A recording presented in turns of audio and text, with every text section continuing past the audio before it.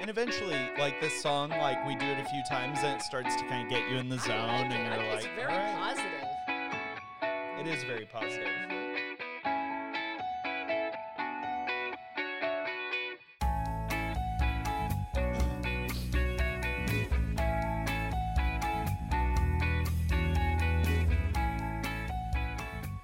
Good morning and welcome to Real World Podcast.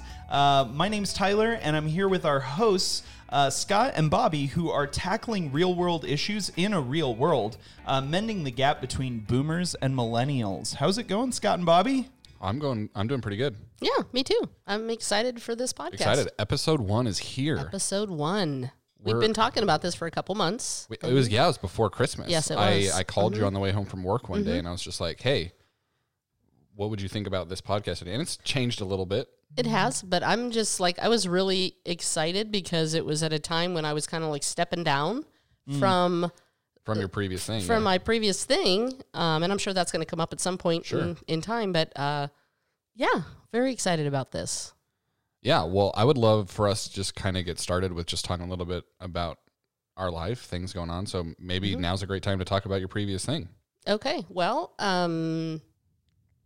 my previous thing was I volunteered doing some administrative and leadership roles for an organization called Hardee's International, and in support of Hardee's that were the fans of a show, When Calls the Heart. And I did some administrative capacity on managing Facebook and actually set up the nonprofit organization and everything. So I was quite involved and kind of created the Hardee's Family Reunions, which are events held up in Vancouver.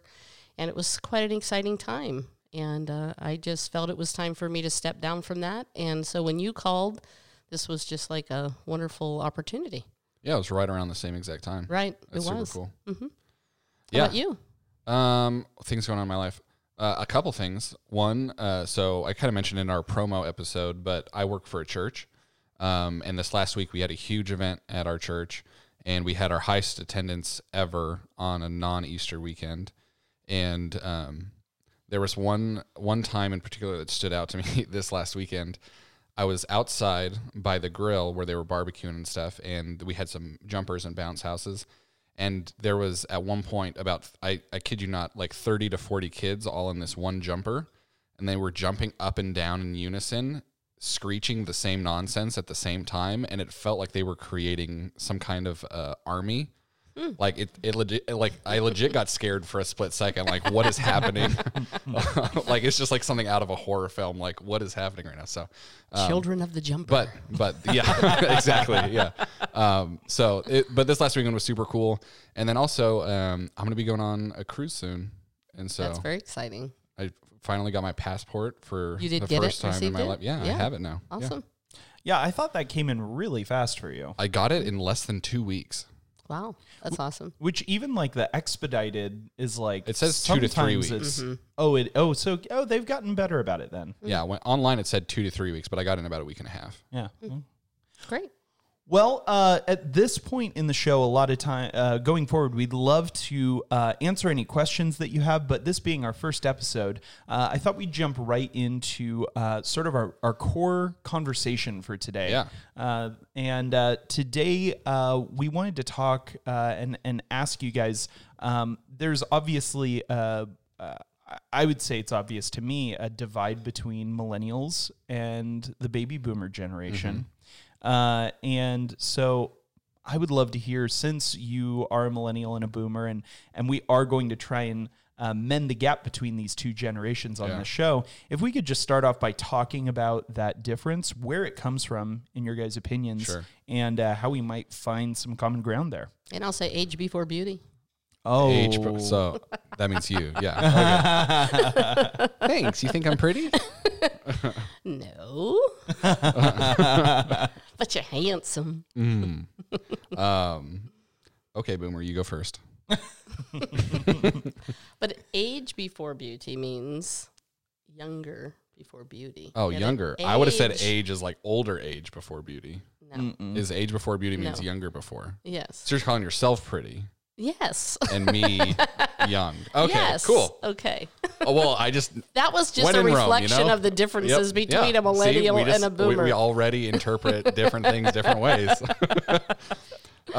Cool. Well, I would love to just kind of start with, and we're going to kind of go back and forth on this a little bit probably, but let's just start talking about some of the stereotypes or generalizations that we hear about each other's generations. So like for me, one of the baby boomer stereotypes is that baby boomers are bad with technology. Well, I think there's probably some truth to that, but I think that there's an eagerness to learn, but I think we learn differently because for us, we didn't have computers as children. So, you know, when you learn as a child, it just becomes intuitive. It's kind of like learning a second language. I mean, those that are bilingual, when they learn as a child, it's just so much easier for them. It's just secondhand. Same thing for you, for computers. I mean, you know, you learned from the time you were a child. Yeah. And I think that's a distinction, but I do think there is some truth to that. Sure. Are there any, I mean, I have more boomer stereotypes, but I just don't want to rag on the boomers all the time in a row. Do you have any millennial stereotypes that you want to start with? Well, I think, you know, the one that I think of most is just more like not communicative. Like, you know, you live in the social media world, and I like my social media as a boomer, but I don't think I live there. Mm-hmm. And I like to have face-to-face conversations with people.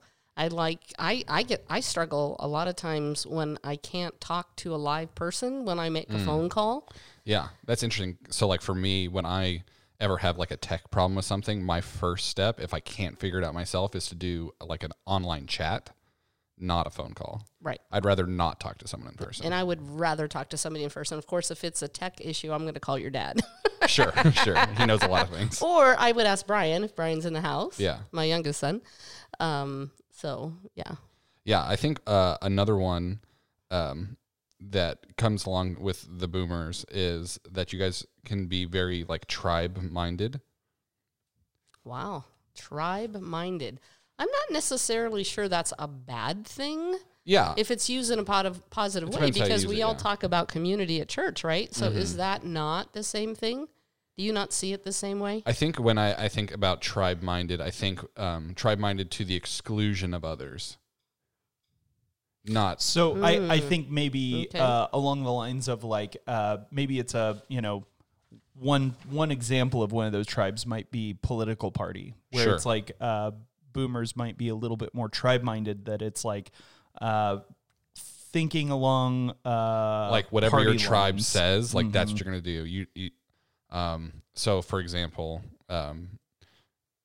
if you're a boomer that's a Republican, you're just always going to vote Republican no matter what, even if it's a person you don't necessarily like.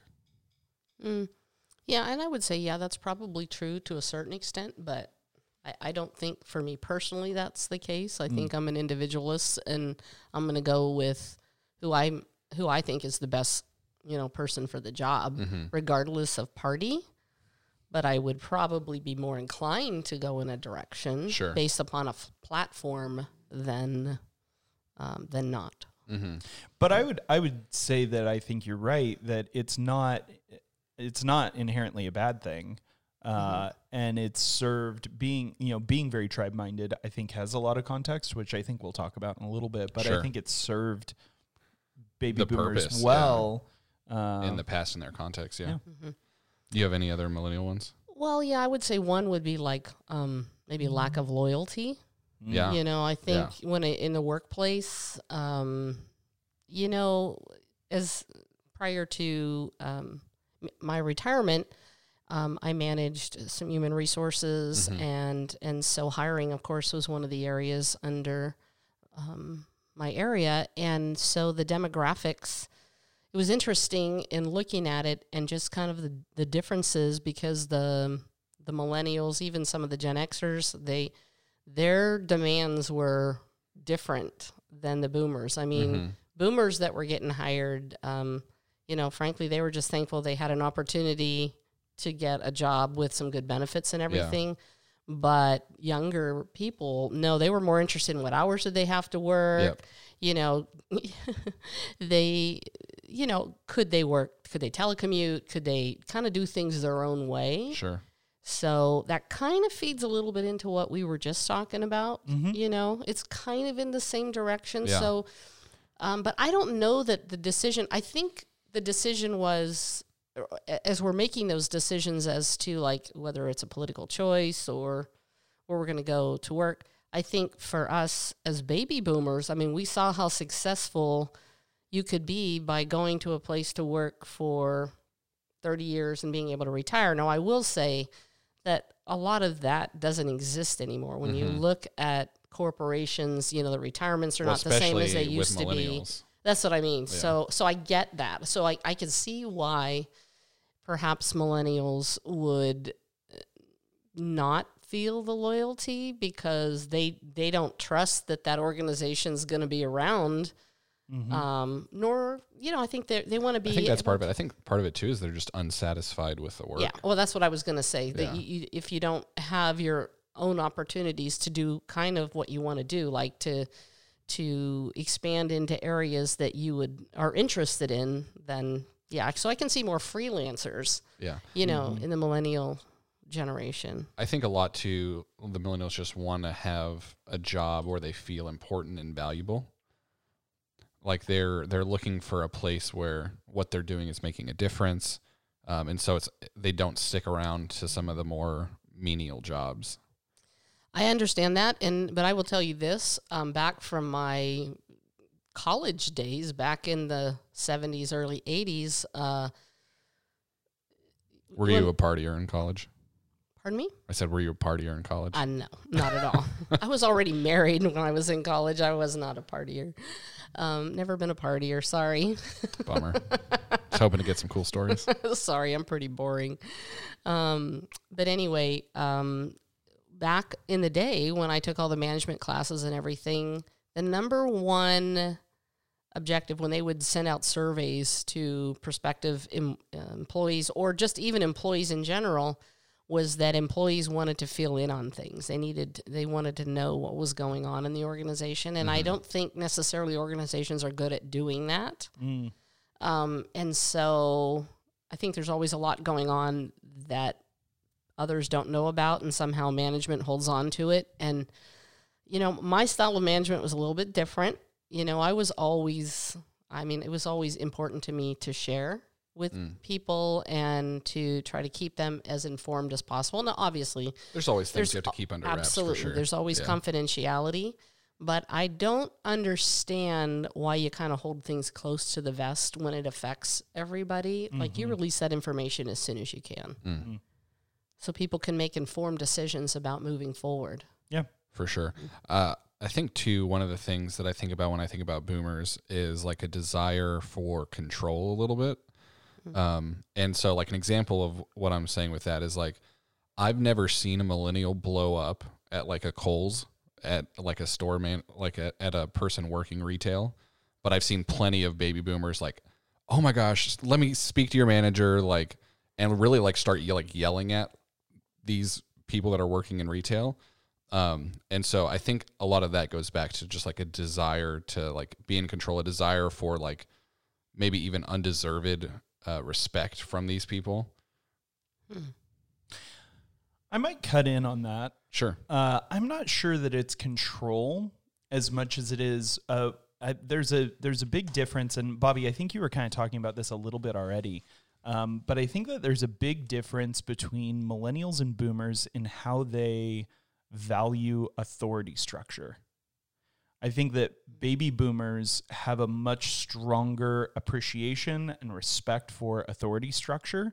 And so, in that type of a situation, the authority structure is the customer is more important than the employee, and maybe they're looking for someone who's closer to their level of authority, level of authority and level of maybe status sounds meaner than what I mean. I really think it's about authority, whereas millennials have almost zero respect for authority structures. Well, speaking of Kohl's, and I know this may be a little bit of a tangent, I don't but mean it's to pick related. on Kohl's. It could have been any No, other I retail. love Kohl's. So bought lots of Christmas stuff at Kohl's this year. But The thing that I struggle with just in general, when you brought up retail, is just the whole lack of customer service these days comparative to when I was growing up. So, I think it does speak to the generations. It's like millennials, honestly, I just feel like they don't care. It's a job, and it's just a means to an end. Maybe they're in college, and this is their part-time job, and they just really don't care. They would just rather be on their phone and, whatever it is that they're doing, and really not be concerned with the customer. And so, whereas I think the boomers, it's a really different level of customer service. So if you're being helped by an older person, usually they're going to take extra care to help you and be concerned about your situation. And I think where that kind of comes from is, I think we kind of talked about this a little bit earlier with loyalty. And I think boomers are more likely to be loyal to corporations, and millennials are more likely to be loyal to like causes and vision of things.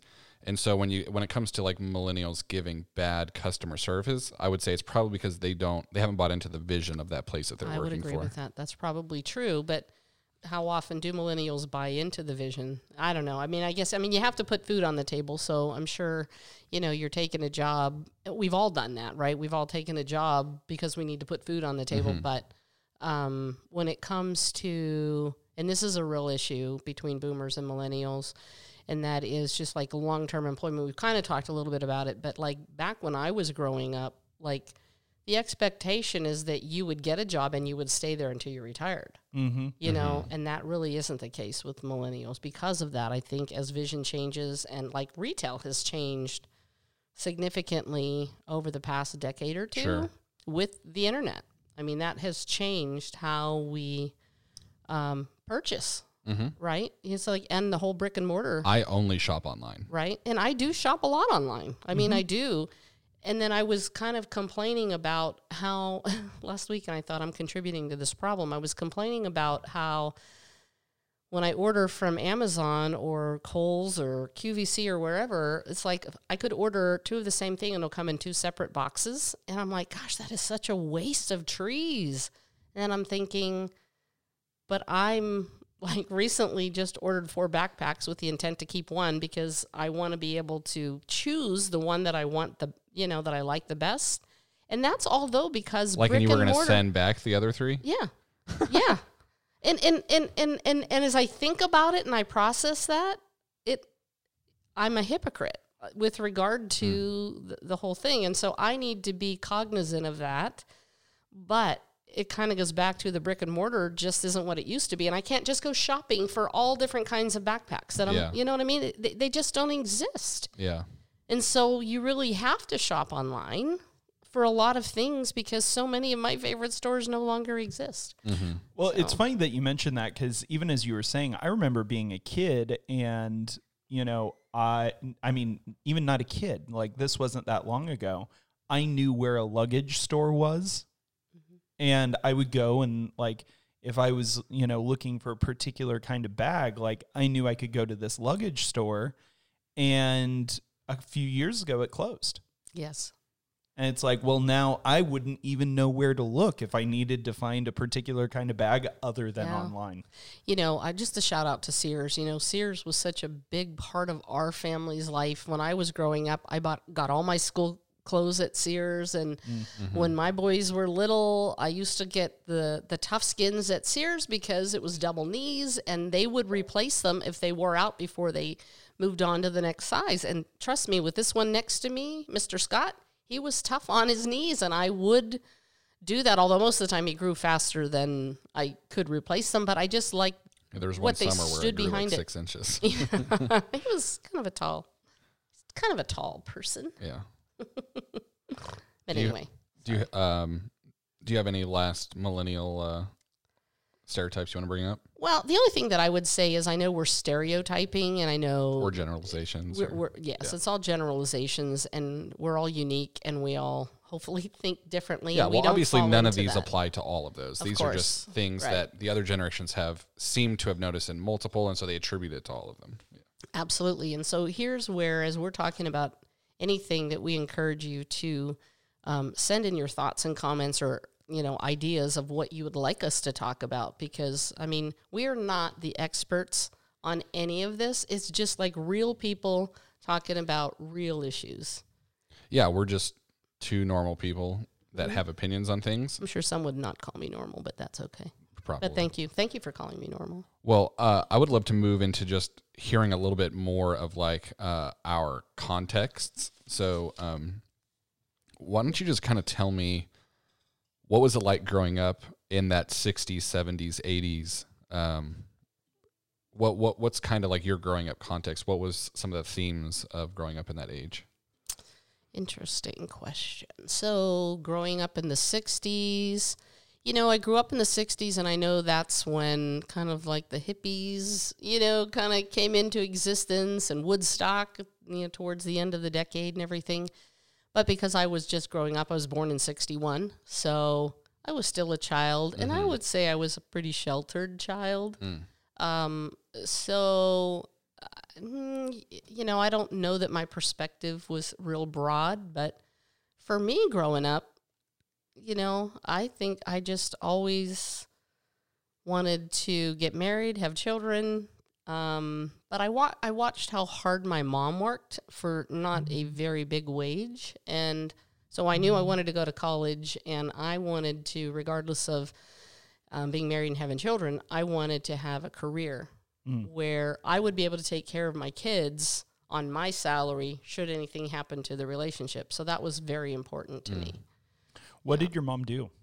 My mom, well, when I was very young, she cleaned houses, and then she worked for a company called Page Foam Bedding, and she used to sew cushions for trailers. And she worked hard every day,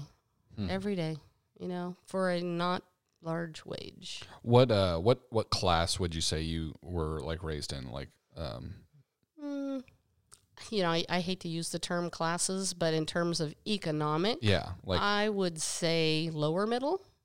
Lower middle. No, lower middle. Yeah. Yeah. And you grew up on the East Coast. Grew up in western Pennsylvania in a town called Johnstown, Pennsylvania.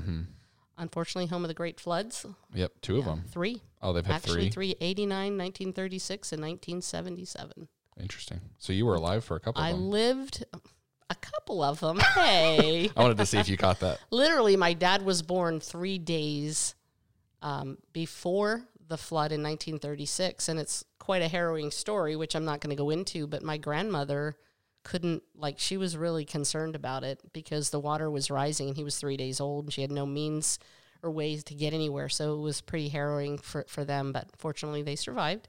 In 1977, my mom and I, actually, we had a wall of water going down, like right down from the end of our street.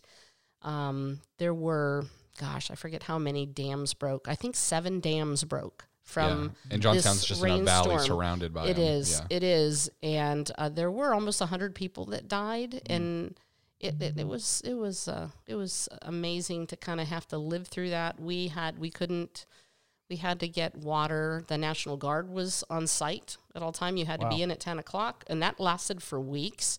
We had to be given, they came around in trucks and delivered bottled water to everyone. And, but it was just, it was an interesting experience to have to live through a natural disaster like that. Yeah, that's crazy. I'm trying to think about like some of the differences between us already, and I'm thinking about like, what was it like growing up were you guys very like neighborhood oriented? Like, did you know all your neighbors? Were you guys close with your local community? Yeah, so for my dad, it was all about sports. And my brother, Rick, was a pretty good baseball player, and I played softball. My oldest brother, Kurt, played baseball for a short while, but he didn't really stick with it. That wasn't his thing. But we lived at the ballpark. I mean, so much of my young life, we lived at the ballpark. So as far as community goes, that was kind of our community. And that was, I would say, from like after age of 9. That's when I started playing softball. That's the last time we finally moved back to Pennsylvania. Now, I live in California now, but 7 times before I was 9 years old, I literally moved across the country, back and forth between Pennsylvania and California. And a lot of reason for that was my dad worked for the steel mills. He would get laid off. Then he'd need to find another job. We had relatives in Southern California. We'd move out here.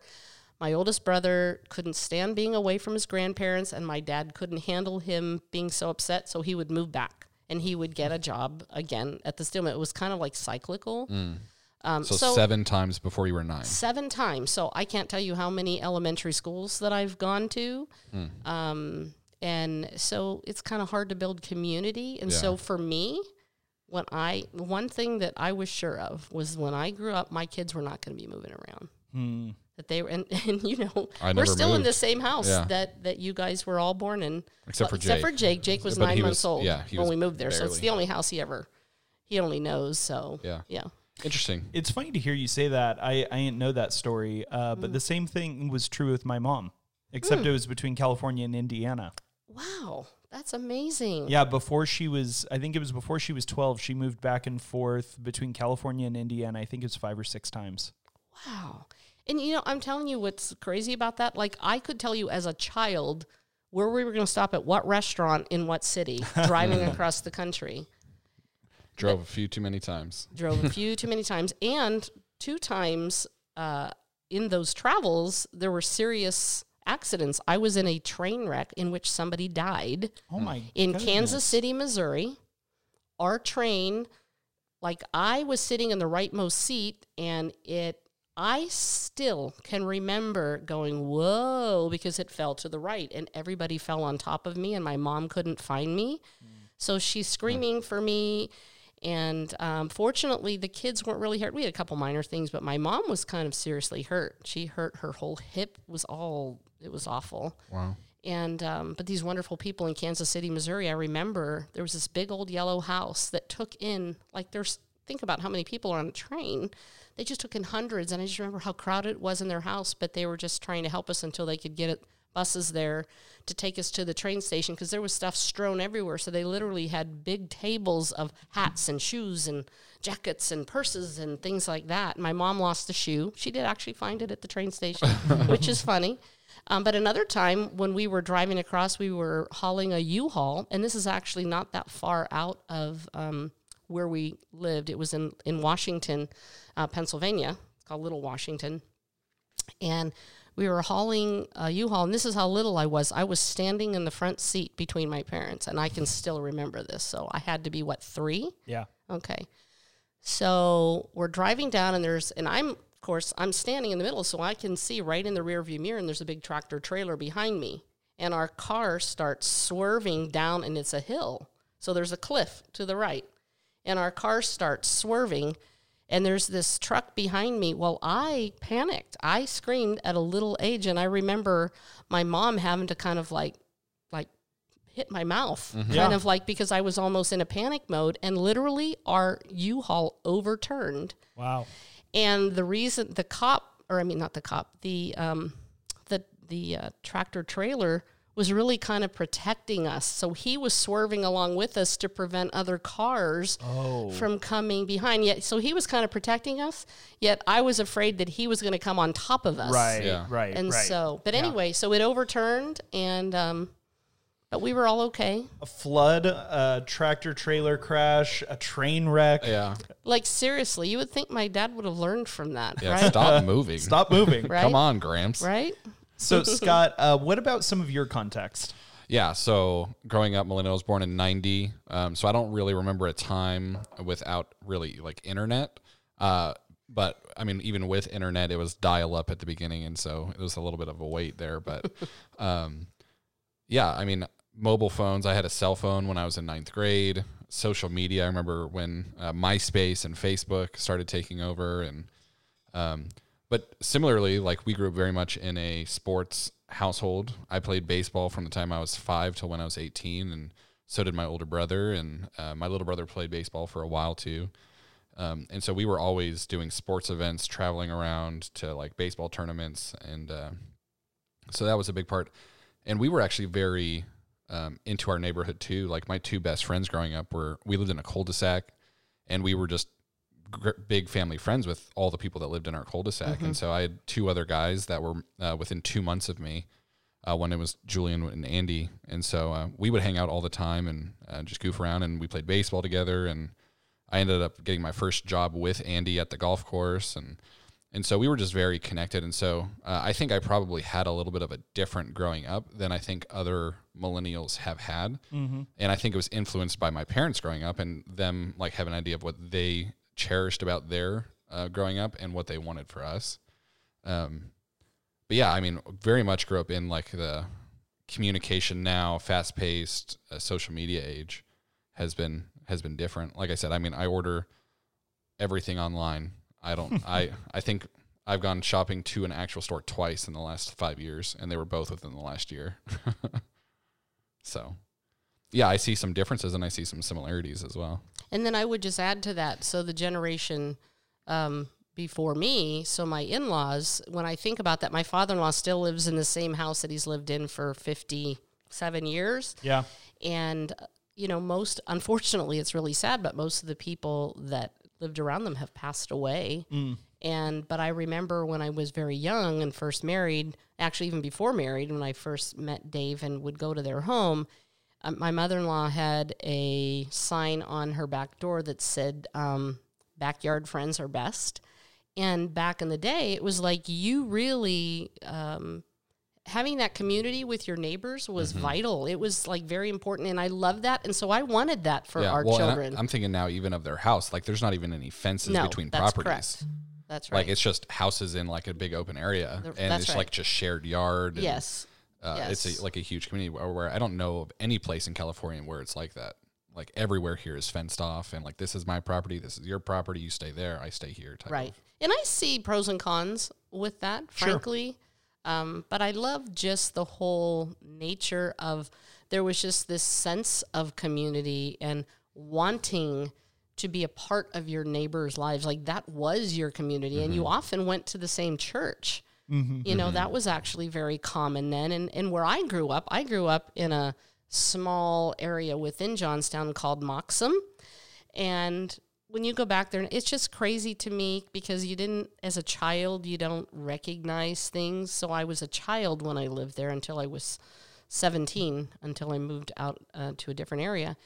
And there's a church on every block, if not 2 churches on every block. And the last time I was there last year, they're still there. And I wonder how in the world can they sustain, this is a very poor overall socioeconomic area. But if they're still there from that long ago, chances are they already have their buildings paid off. Well, for sure. Just their costs are lower. But some of these buildings are grand, and there's still a maintenance and upkeep that would be, I would think, very challenging. Yeah. Well, and I think too, I mean, even growing up here, with at least our neighbors that I just talked about that we were friends with, like we had very much an open door policy. Like Julian and Andy would just come over and come in the front door. Like we didn't. But that's what I wanted. Like anyone knock or because it's just kind of like our house is your house. Sure. Well, I just wanted to just say because of my moving around so much, right, I did not want that for my children, and I wanted that feel of what my in-laws had. I just thought, I don't know, the first time I met them, I thought, okay, this is what I want. This is the kind of family that I want to have. And again, nobody's perfect. I'm not saying that because we all have issues. Well, I didn't even think about back to like, there was a while where Tyler would, like, there was probably a year or two where it was practically like Tyler lived at your house too with me. Oh, yeah. And it was just like, hey, Tyler just spent the night and he's having dinner with us. He ate all my fruit. And he would always eat all of my mom's fruit. Weekly. Yeah, so her fruit purchasing went up a lot. So what did I bring him today? Fruit. Yep. She brought oranges when she came over. 2 amazing oranges just for me. You stay away from them, Scott. Go ahead. You can have them. I'm more of like an apple and peach guy. So how understanding that we have different contexts, but also we have some similarities, how can we help find common ground between millennials and baby boomers? Yeah, it's a great question. I think it's a couple things. I think one, we need to look at each other's context and realize what we do have similar. Things like growing up, at least with us, maybe my case is different than other millennials, but like very much about neighborhood and family. But also I think, actually, I'll say this. I think we need to kind of ask the question of how do we want to work together? of how, in your interactions with millennials and my interactions with baby boomers, how do you want to be approached? How do you want to have interactions? Do you have a past of bad interactions or good interactions? So let's just chat about that for a little bit. Like, well, let me say this. So up until for about 3 years, we hosted young adults in our home, of which Scott was one of them and Tyler as well. And that was such a wonderful time, and I really appreciated that opportunity to really get to know young adults and just, everything that they were struggling with. Most of them were about to enter college or in college at the time.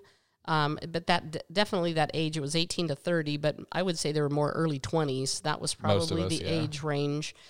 And what I appreciated was one of the things that we did in there were called life maps. Mm-hmm. And with the life maps, what we did was kind of identify our kind of like highs and lows and really of our life from the time we could remember up until the current time. And that was really to kind of draw us to each other. And I really think that being that vulnerable with each other makes a big difference. And I think my relationship with everybody that was in that young adults group is pretty strong still for those that I still am in contact with. And so for me, to make this full circle, it's like it's kind of like anything else, whether it used to be maybe race or gender, whatever. Now maybe it's this, and it's like fear of the unknown, like have a conversation. And that's the challenge I see here, because I don't know that millennials want to have a conversation, but I know, like, if you sit down and have a conversation, you can find what you have in common. And I do think that's where you want to draw from. Yeah. And I would say, I think millennials do want to have the conversation. I think for the most part, millennials feel left out of the conversation. Wow. Interesting.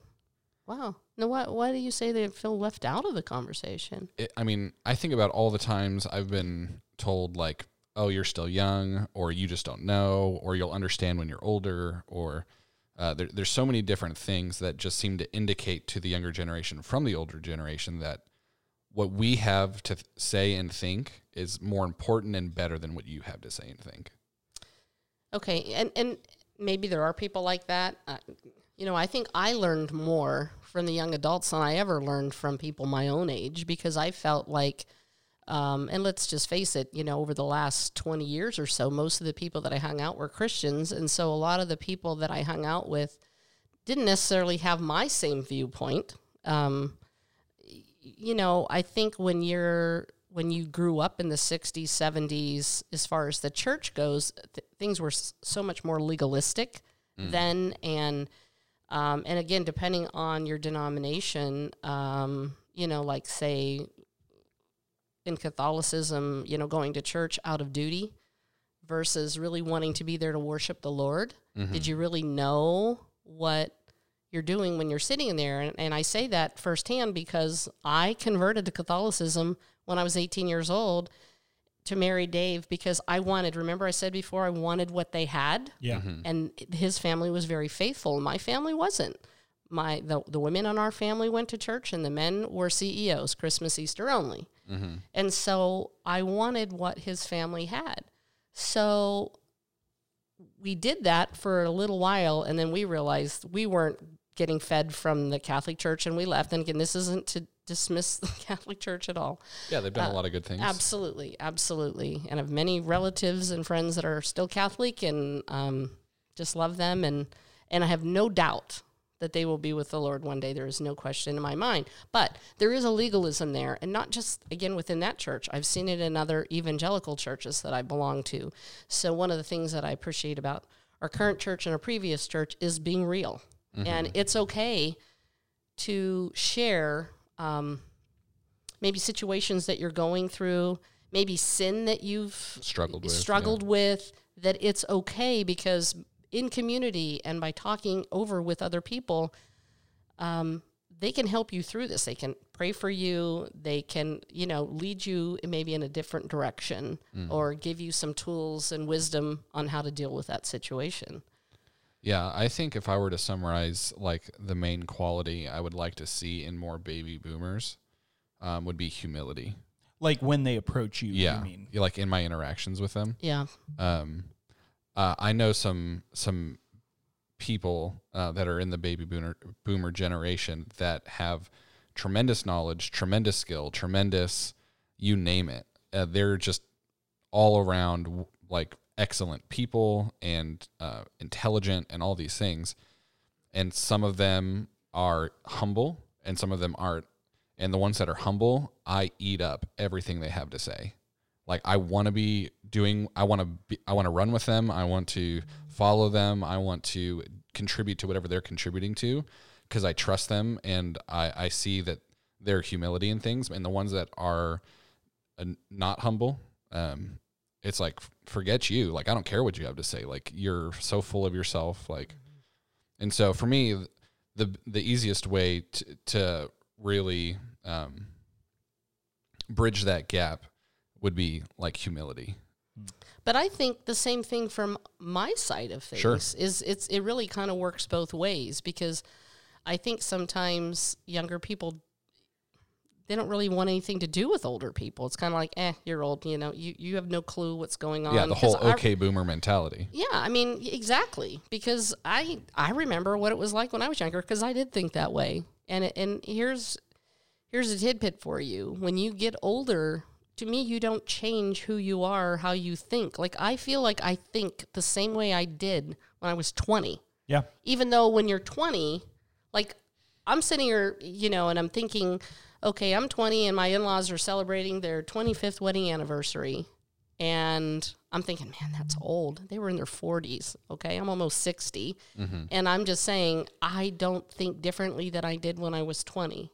So I think the humility is really important. I think we all have to humble ourselves and just kind of get off of our high horse. And I know I've been there so many times, and sometimes I need to be swatted off of that. Yeah. But I think it's the same thing for us. Yeah, well, I think it's Romans 12, and it's just like think about yourself less. Yes.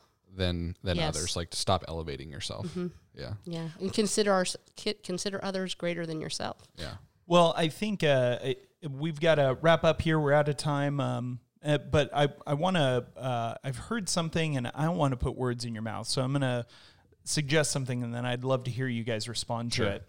It sounds to me like what each of you are saying is to not treat. For millennials to not treat baby boomers and baby boomers to not treat millennials as others.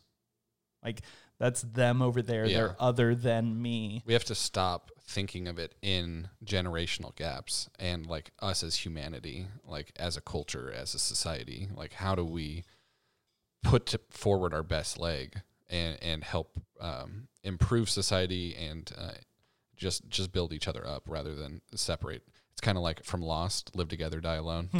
For all you Lost fans out there, there's at least 3 of you. This isn't one of them. Yeah.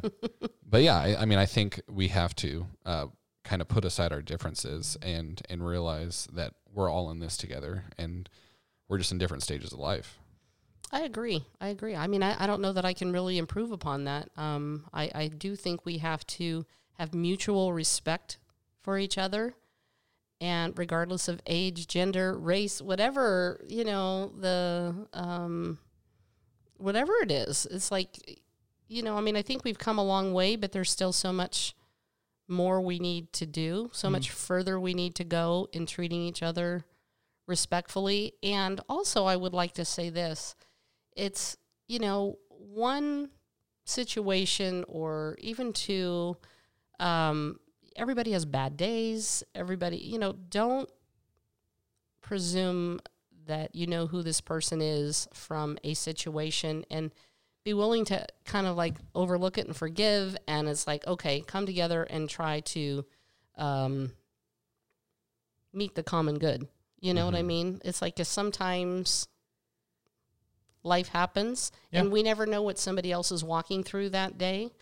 So don't presume, like, say, if it's a millennial, that I presume that, they're acting in a way that we've talked about. Snowflakey. Or, yeah, exactly. That's who they are. Right. Because that's unfair. Right. Yeah. So. Well, thank you guys so much for listening. That's going to do it for this episode, but we'd love to have you respond to some of the things that Scott and Bobby have brought up. And so you can send us an email at hello@realworldpodcast.com. You should also give us a follow on Twitter at the Real World Pod. And we'd love to hear from you, and we look forward to the next episode. Love you guys.